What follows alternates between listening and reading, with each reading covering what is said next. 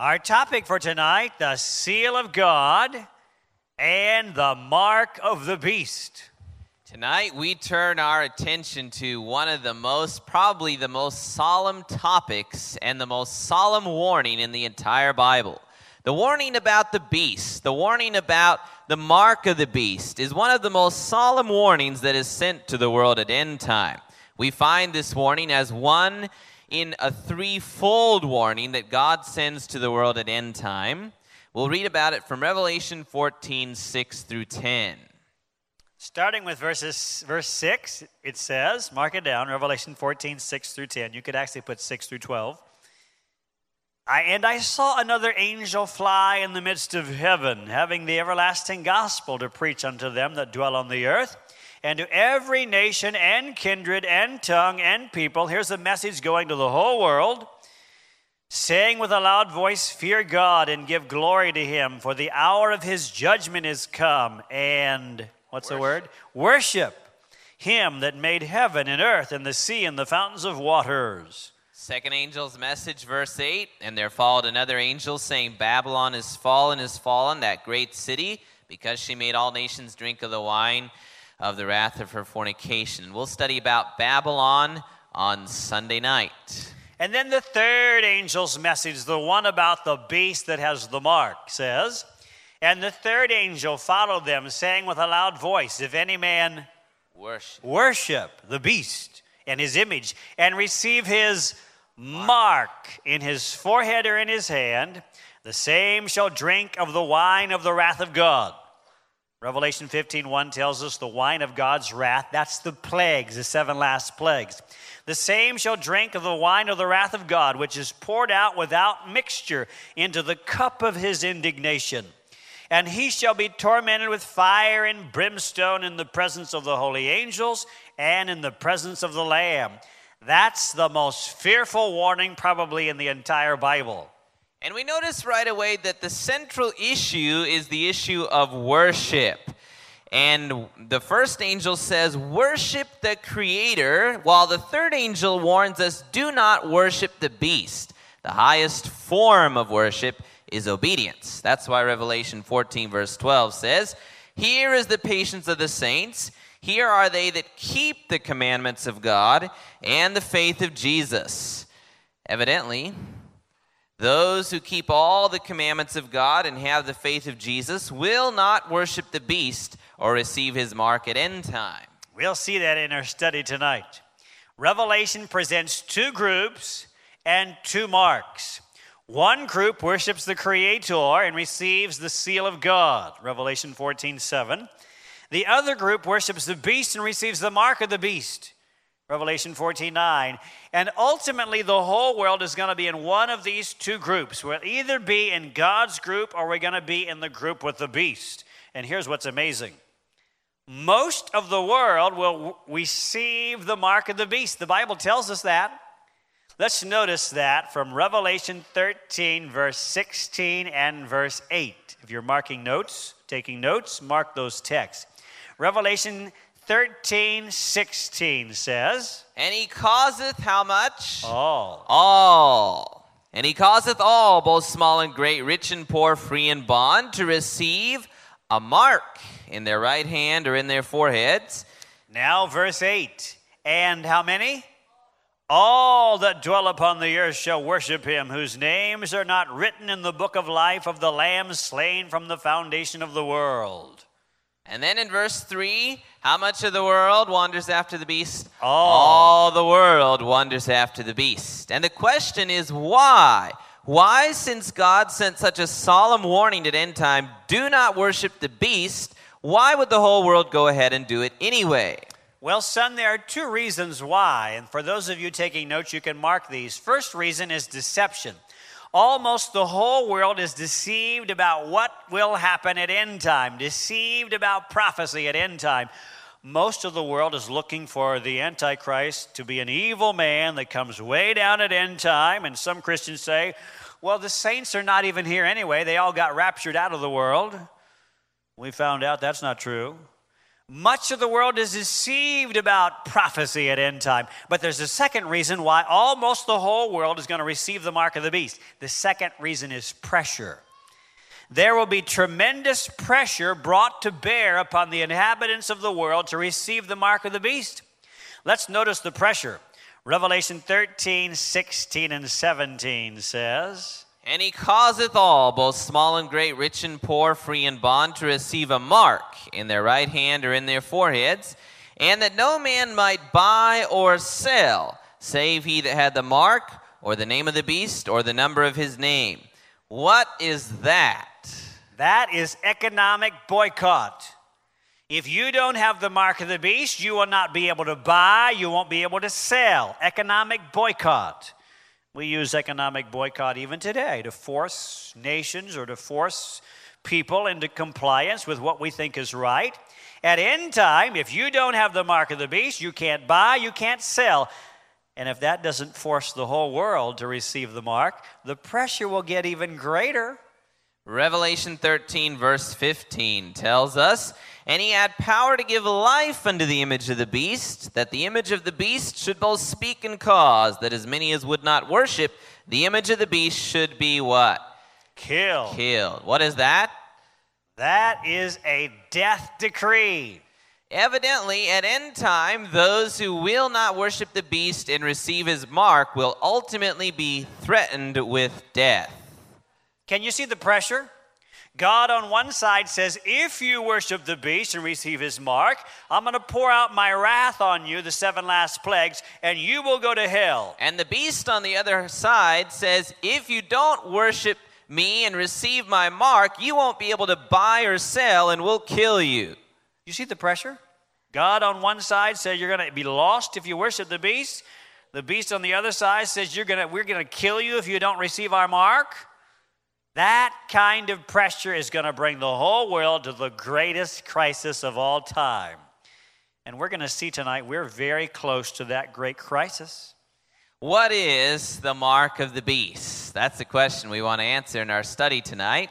But what the mark of the beast is and how it will be enforced are two separate issues. Tonight we want to look at what the mark of the beast is. Time will tell us how the mark of the beast will be enforced. What is the mark of the beast? Well, son, the mark of the beast is actually a counterfeit to God's mark. Did you know that God has a mark? It's called a seal. Let's read about God's mark from Revelation 7, verses 2 and 3. Revelation 7, verses 2 and 3. Write that down. The Bible says, And I saw another angel ascending from the east, having the seal of the living God. And he cried with a loud voice to the 4 angels, to whom it was given to hurt the earth and the sea, saying, Hurt not the earth, neither the sea, nor the trees, till we have sealed the servants of our God in their foreheads. Where does the seal of God go? Forehead. In the forehead. Now, is this going to be a literal thing? We know Revelation is full of symbols. Is God going to come down with a divine branding iron or a divine stamp and seal the saints' foreheads? Oh. What do we do in our foreheads? That's where we think. That's where we make moral choices, decisions. Frontal lobe. So the seal of God in the forehead represents a decision, a choice. I will obey God even if I can't buy or sell. Even if they kill me, I am going to obey God. God is first in my life. Seek ye first, Jesus said.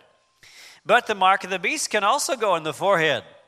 And these two marks are in competition. They're in opposition. Since the seal of God is not an implant, do you think that the mark of the beast is going to be an implant?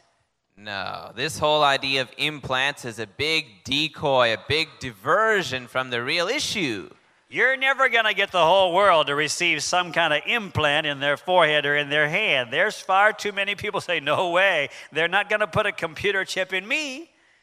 The mark of the beast is a whole lot easier to receive. We're going to find out tonight that almost the whole world is going to receive the mark of the beast and not even know they have it. Since the seal of God is not a literal implant, we know the mark of the beast is also not a literal implant. The forehead represents belief. The hand represents outward compliance. the seal of God only goes in the forehead. God is not going to accept mere outward compliance. It's got to come from the heart. But the mark of the beast can either go in the forehead or it can go in the hand. There will be no doubt people at end time, they don't believe in the beast. They don't believe in his mark, but they don't want to be threatened with death. They want to be able to buy and sell. So they say, okay, I'll do it. God's mark only goes in the forehead. The mark of the beast can go either in the forehead or in the hand.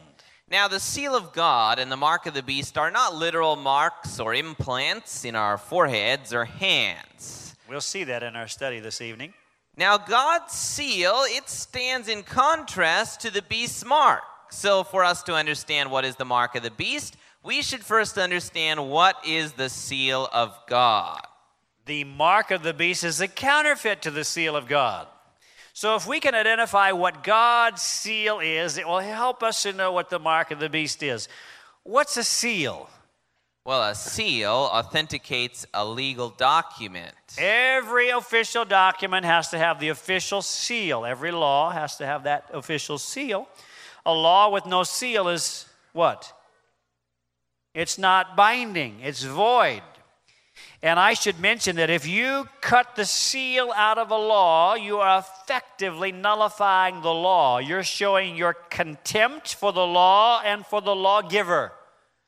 Every lawgiver has their official seal. A seal contains three things. What are they, son?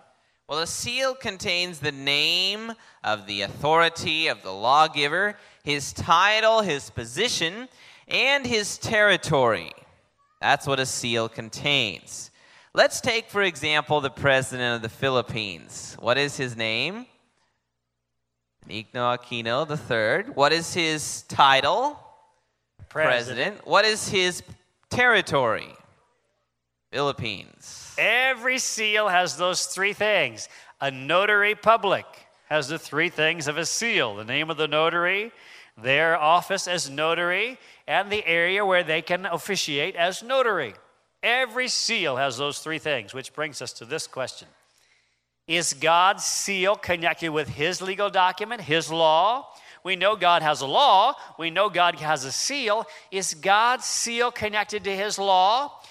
Well, before we answer that, let's answer another question. What gives a person the authority to have a seal? For example, again, Mr. Aquino, what gives him the authority to have a seal? To sign laws into action. Well, his position, the fact that he is president, gives him authority to sign laws into action. Since God has a seal, what is God's position by virtue of which he claims authority over the whole world? He is the creator. All through the Bible, God points us to this fact. Let's read a text from Revelation 4, verse 11. You are worthy, O Lord, to receive glory and honor and power, for you have created all things, and for your pleasure they are and were created. So the Bible points us to the fact that God created all things as the reason why he is worthy of our worship. Here's another text. This is Revelation 14:7. It says, worship him that what? Made heaven and earth and the sea and the fountains of waters. If you like an extra text, put in your notes Jeremiah 10 through 12. All through the Bible, God points us to the fact that he's the creator as the reason why he has authority in the world. Well, after creating everything, after God created the world, what did God set up? What sign, what memorial did God set up to remind us of creation? Well, let's go all the way back to the beginning. Genesis 2, 1-3. The Bible says, Genesis 2, 1-3, thus the heavens and the earth were finished, and all the host of them, 6 literal days. And on the seventh day, God ended his work which he had made. And he rested on the seventh day from all his work which he had made. And God blessed the seventh day and sanctified it, because that in it he had rested from all his work which God created and made. So the Sabbath then is a memorial of creation. Doesn't have anything to do with the Jews. It is to remind us of our origins, of God our Creator. Every week that Sabbath travels around the world. It comes to every country. It comes to every city. It comes to every barangay, every person, as a reminder that God is the only one worthy of our worship. And when we choose to keep the Sabbath holy, we're showing our neighborhood, we're showing our family, we're showing our community, and we're showing the onlooking universe that we acknowledge that God is the only one, rightful one worthy of our worship. We're showing that we are loyal to God, we're obedient to God. That's what we show when we choose to keep the Sabbath. But that brings us back to our question, son. Is God's seal connected with his legal document, his law? Oh, yes. God's seal is in the heart of his law, in the center of his law. Has the three elements of a seal: his name, his title, and his territory. Which one of the 10 commandments do you think contains God's seal? It would, of course, be the 4th commandment. Let's go read it and see if we can note there the 3 elements of a seal: God's name, his title, and his territory. Exodus 20:8 through 11. God said, "Remember the Sabbath day to keep it holy. 6 days shalt thou labor and do all thy work. But the 7th day is the Sabbath of the who? Thy God. The Lord thy God. In it thou shalt not do any work, thou, nor thy son, nor thy daughter, thy manservant, nor thy maidservant, nor thy cattle, nor thy stranger that is within thy gates. For in 6 days the Lord" what? Made or created. Made what? Heaven and earth. Heaven and earth, the sea and all that in them is, and rested the 7th day. Wherefore the Lord blessed the Sabbath day and hallowed it. So did you see those 3 things of a seal? What is God's name? Lord thy God, Isaiah 42:8, the Bible says, the Lord is my name. What is his title? He's the maker or the creator. And what is his territory? Heaven and earth. Heaven and earth. It's as if God signs his name to his law. Without this commandment, any God could say, this is my law. Buddha could say, this is my law. Don't have any gods before Buddha. But when you have this 4th commandment, God identifies himself as the only one who meets the description as the creator God. We have discovered God's seal right here in the heart of his law. It has the 3 elements of the seal: name, title, territory. But now question. What happens when you take the seal out of a law? You nullify the law. And you're showing your contempt for the lawgiver, the law and the lawgiver. Can you begin to see why so many Christian preachers today are saying we don't need to keep the law of God? They've taken the seal, the Sabbath, out of God's law. When you take away the seal, you have nullified, you've abolished the law. And that's why there's so much lawlessness in Christian countries. America, a Christian nation, has some of the highest crime rates in the world. Christian nation. Why? Because Americans, preachers, have taken the seal, the Sabbath, out of God's law, and as a result, they're saying, oh, we don't have to keep God's law. And we have an epidemic of lawlessness as a result. So here we see the Sabbath is the seal of God, has the name, the title, and the territory of God in it. It's connected to God's law and shows God's authority. Something else very interesting. The word Sabbath itself in Hebrew means sign or seal of the Father or of God. So even Sabbath means seal of God. So the Sabbath, it's in the law, yes, it's in the heart of the law, the center of the law, but where else does God want to put the Sabbath? Well, he wants to put it in our forehead. He wants us to make a decision to keep it holy. That's why a spirit-filled Christian who has the fruits of the Spirit, is led by the Spirit, and he is keeping the 7th-day Sabbath holy, truly has the seal of God. And we hope you've made that decision, received that seal in your forehead. That's a choice.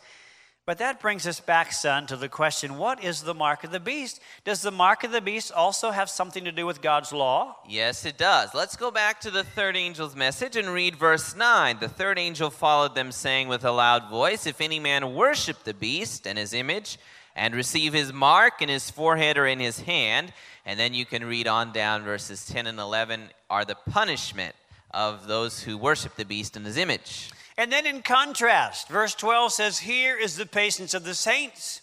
Here are they that keep the commandments of God and the faith of Jesus." It almost seems like John, on the one side, he sees much of the world worshiping the beast, receiving its mark. And John gives the warning, don't worship the beast, don't receive his mark. And then it almost seems like John turns and he says, well, here are the saints. Here is the patience of the saints. Here are they that keep the commandments of God. Evidently, those that receive the mark of the beast are not doing what? Well, they're not keeping the law of God. They're not keeping what? If they were keeping the commandments of God, then which group would they be among? Saints. They would be among the saints. That's why we mentioned earlier, those that keep all the commandments of God and have the faith of Jesus will not worship the beast or receive his mark at end time. So we can see here the seal of God and the mark of the beast. They both have to do with God's law. They both have to do with worship. They both have to do with loyalty. But what exactly is the mark of the beast? We haven't yet answered that. Well, before we can answer that question, son, we first need to answer who's the beast. Who is the beast? Here is a Christian book entitled The Mark. And if you look carefully, the subtitle says, "The Beast Rules the World." Well, who's the beast? The reason why almost no Christian today knows what the mark of the beast is because nobody really knows who the beast is. If I don't know who the beast is, how can I know whether or not I have the mark of the beast? Before I can identify what the mark of the beast is, I have to figure out who's the beast. We were studying about the beast already, weren't we? We learned the descriptions of this animal, Revelation 13, 1 through 3. This is not a literal animal, it's a symbolism. Let's review. "And I stood upon the sand of the sea and saw a beast rise up out of the sea, having 7 heads and 10 horns, and upon his horns 10 crowns, and upon his heads the name of blasphemy." What came out of the sea? A beast. Not a computer? Oh. A credit card? It's a beast. Revelation 13, 1 through 3, verse 2 says, "And the beast I saw was like unto a leopard, and his feet were as the feet of a bear, and his mouth as the mouth of a lion, and the dragon gave him his power and his seat and great authority. And I saw one of his heads as it were wounded to death, and his deadly wound was healed, and all the world wondered after the beast." How much? All the world. So the whole world is involved with this issue. Well, the question, son, is who is this beast? Well, we know that this beast is a symbol of the Antichrist. But we've learned that a beast in prophecy represents what? Kingdom. We read that, Daniel 7:23 and verse 17. Thus he said, "The fourth beast shall be the fourth" what? "The fourth kingdom upon earth." So this beast has to be some kingdom. We saw yesterday that the little horn of Daniel 7 and the beast of Revelation 13 both symbolize the same system. In Daniel 7, we have a little horn or a little kingdom. In Revelation 13, we have a religious kingdom because the Bible says all the world worships this beast. When you put those two together, little kingdom, religious kingdom, what do you have? You have a little religious kingdom. And chapter 13, Revelation chapter 13, indicates that this little religious kingdom would be based in the city of Rome. That's pretty obvious what God is identifying here. There's only one little religious kingdom based in Rome, and that is the Vatican Kingdom. Again, we're not talking about Catholic people tonight. Yes, there are many wonderful Catholic saints that will no doubt be in heaven. We're looking at a kingdom here. We found some identifying marks of this kingdom, didn't we? Yes, we did. Number 1 among the 10 over there in Western Europe. That fits Vatican. Number 2, it would come up after 476. And we saw that yesterday, that the Vatican came to power in 538 AD. And then number 3 would be a little horn or a little kingdom. And of course, the Vatican is the world's smallest independent kingdom. Number 4 would uproot 3, and we know from history those 3, they were the Heruli, the Vandals, and the Ostrogoths. Those 3 were uprooted because they refused to acknowledge the supremacy of the Bishop of Rome, so they were overthrown. And then number 5, it has a human leader, which we saw was the Pope. Number 6, it would be different from all the other kingdoms there in Europe, and indeed, Vatican is the only kingdom in Europe where a church dictates the policies of the state. And then number 7, it would blaspheme. And we saw how that blasphemy is when a man makes himself God on earth or claims to forgive us of our sins. We saw how that the Pope indeed does claim to be God on earth, and both the Pope and the priest claim to forgive us of our sins. John 10:33, Luke 5:21. We also saw that this power would be a persecuting power, prophecy said. And the Church of Rome itself estimates it put 50 million people to death during the Dark Ages. That's their own estimate. Protestants say the number's up around 200 million. So number 8 fits. And number 9, it would change God's law. We saw how that the second commandment was removed, the fourth commandment was changed, and the 10th commandment was divided. So indeed, yes, change God's law. Number 10 would rule for 1,260 years, starting in 538. 1,260 years brings you down to 1798. That's when the French went into Rome, took the Pope exile. He died in exile in Valence, France. They abolished the papal government, 1798. And then number 11, based in Rome, and that, of course, is obvious. We added a 12th clue last night, and that is the number 666. And we want to remind you again that the mark of the beast is not 666. 666 is the number of the beast, not the mark of the beast. Let's go read about that from Revelation 13, verse 17. This is a bit of review from yesterday. And that no man might buy or sell save he that had the mark, or the name of the beast, or the number of his name. So you see, those 3 things are different. Here is wisdom. This is Revelation 13:18. Here is wisdom. Let him that has understanding count the number of the beast, for it is the number of a man, and his number is 666. 666. So it is the number of a man, the Bible says, but it's also the number of the beast. And then verse 17 says it's the number of his name.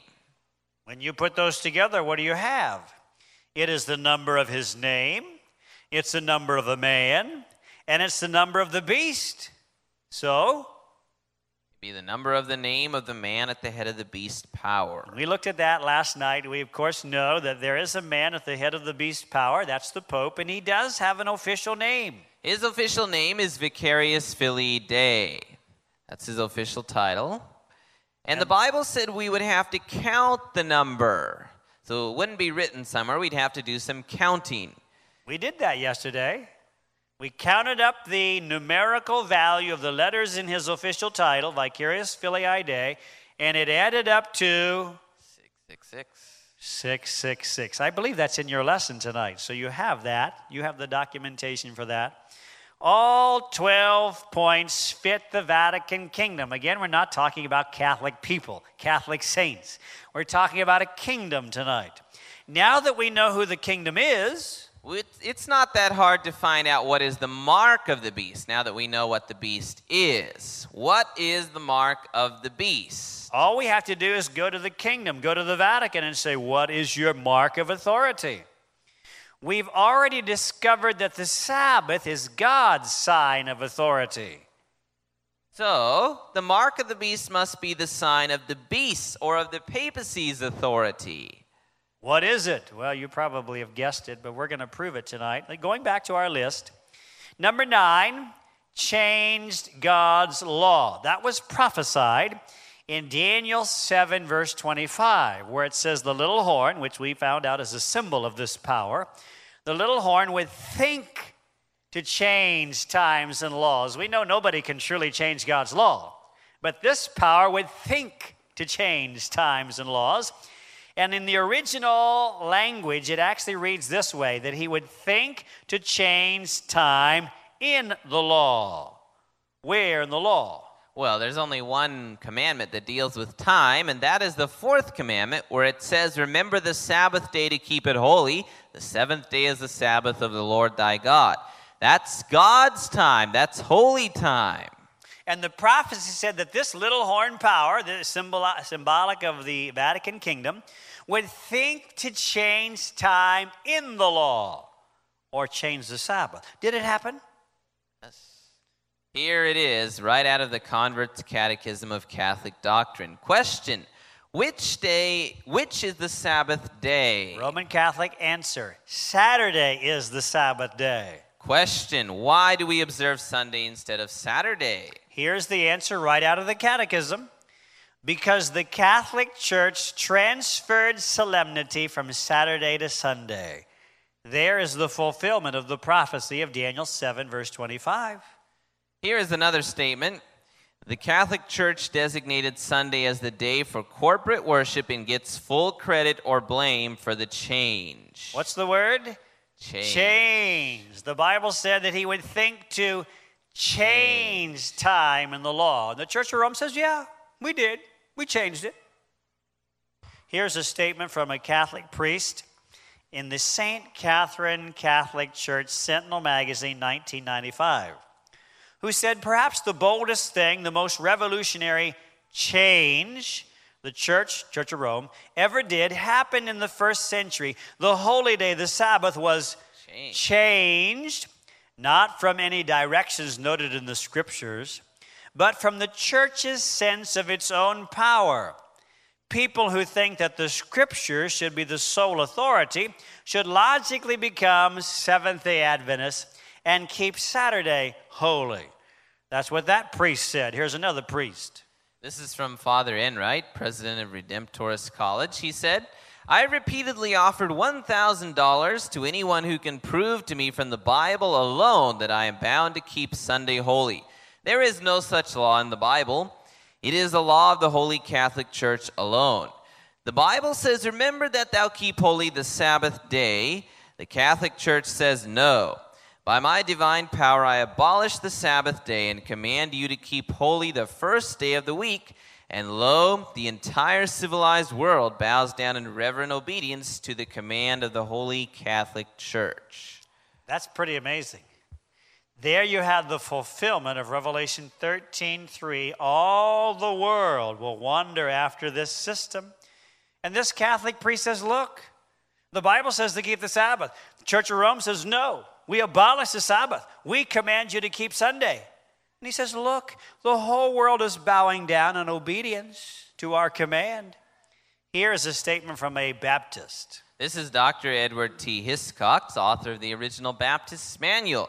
He said, there was and is a commandment to keep holy the Sabbath day, but that Sabbath day was not Sunday. It will be said, however, and with some show of triumph, that the Sabbath was transferred from the seventh to the first day of the week. Where can the record of such a transaction be found? Not in the New Testament. Absolutely not.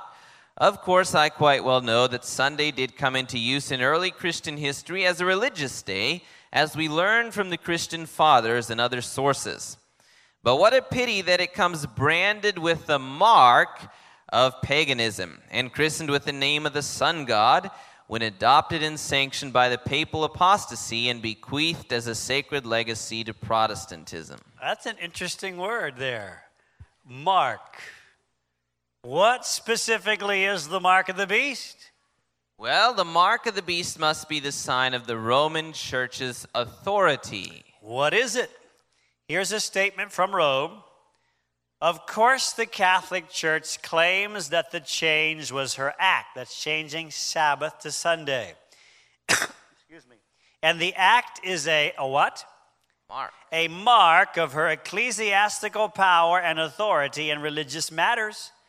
So this Catholic author says that change from Saturday to Sunday, that is the mark of her power and authority. What is the mark of the beast? Well, what is a beast? What's the beast represent? Kingdom. Beast represents a Kingdom. kingdom. And we've already identified the beast of Revelation 13, a symbol of the Vatican kingdom. And here this kingdom says, we change God's law.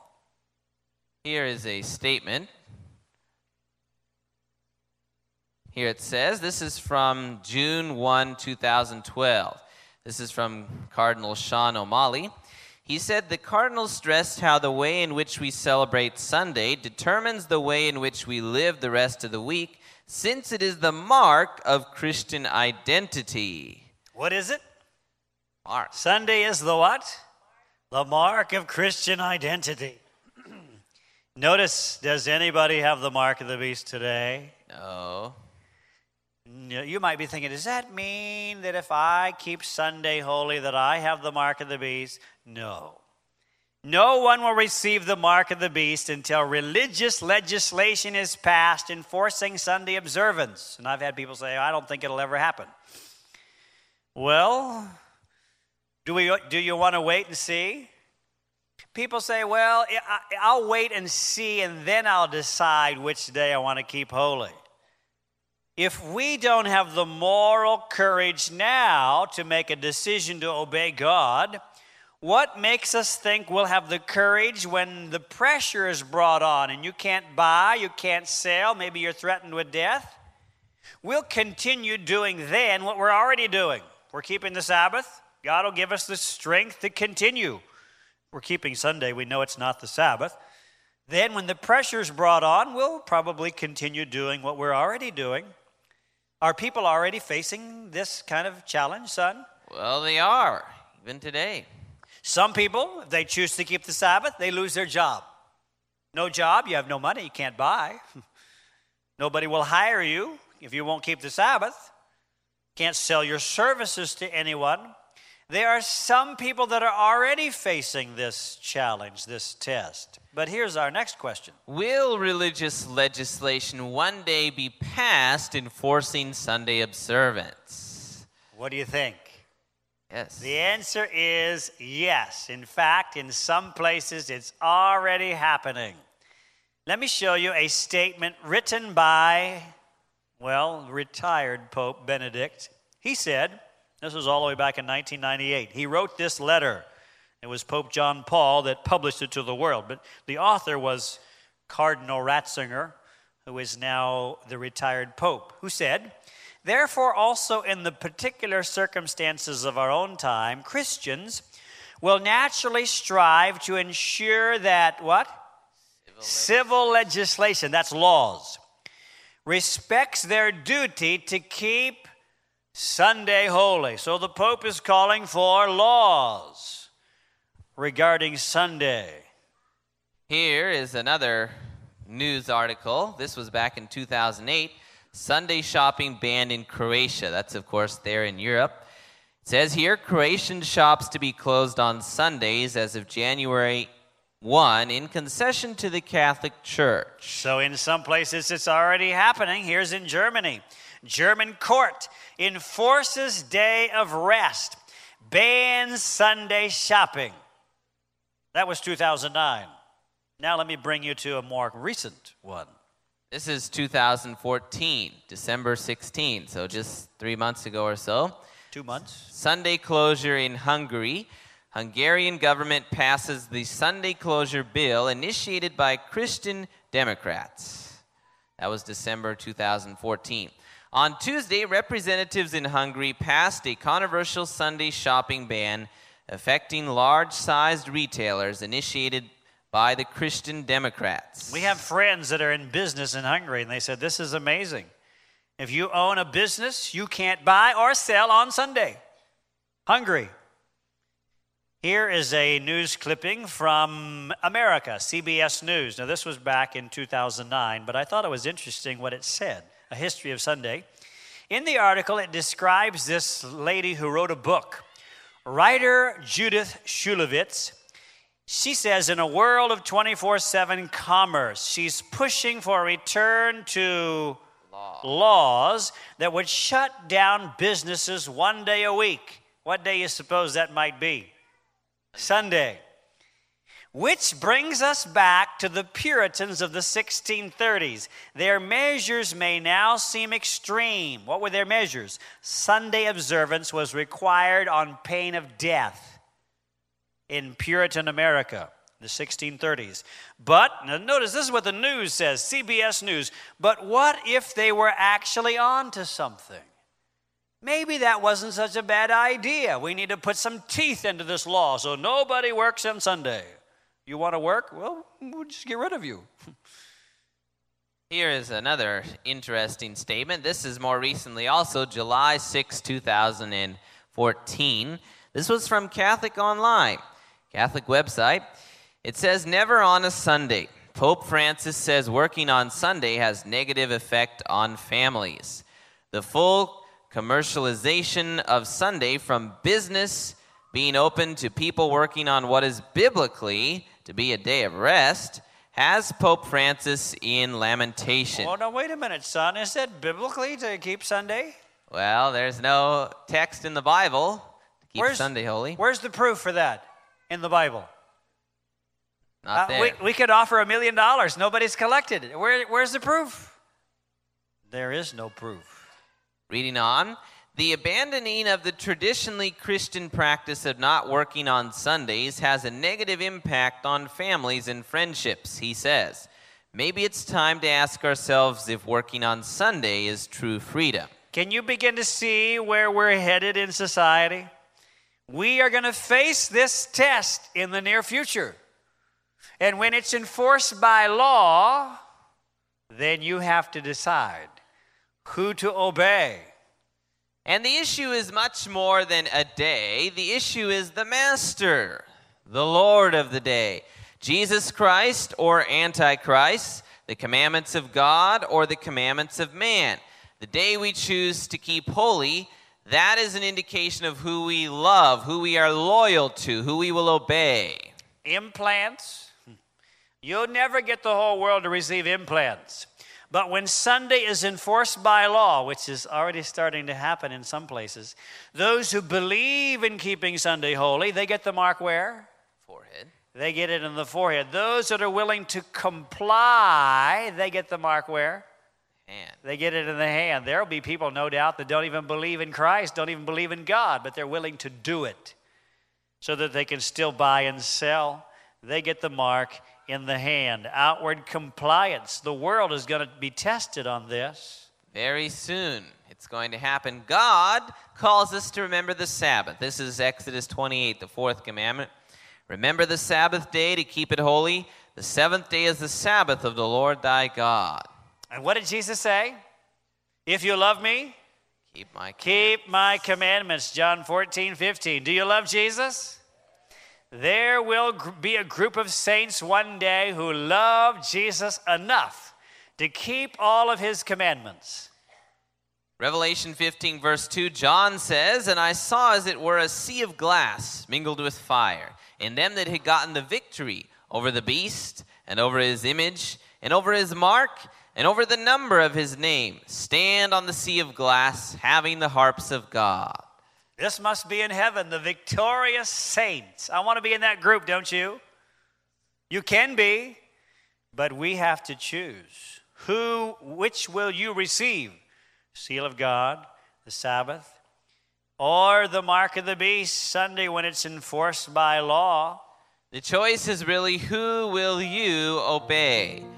Man's commandments, Rome's commandments, or God's commandments? Jesus said, if you love me, keep my commandments. This media was brought to you by Audioverse, a website dedicated to spreading God's Word through free sermon audio and much more. If you would like to know more about Audioverse, or if you would like to listen to more sermons, please visit www.audioverse.org.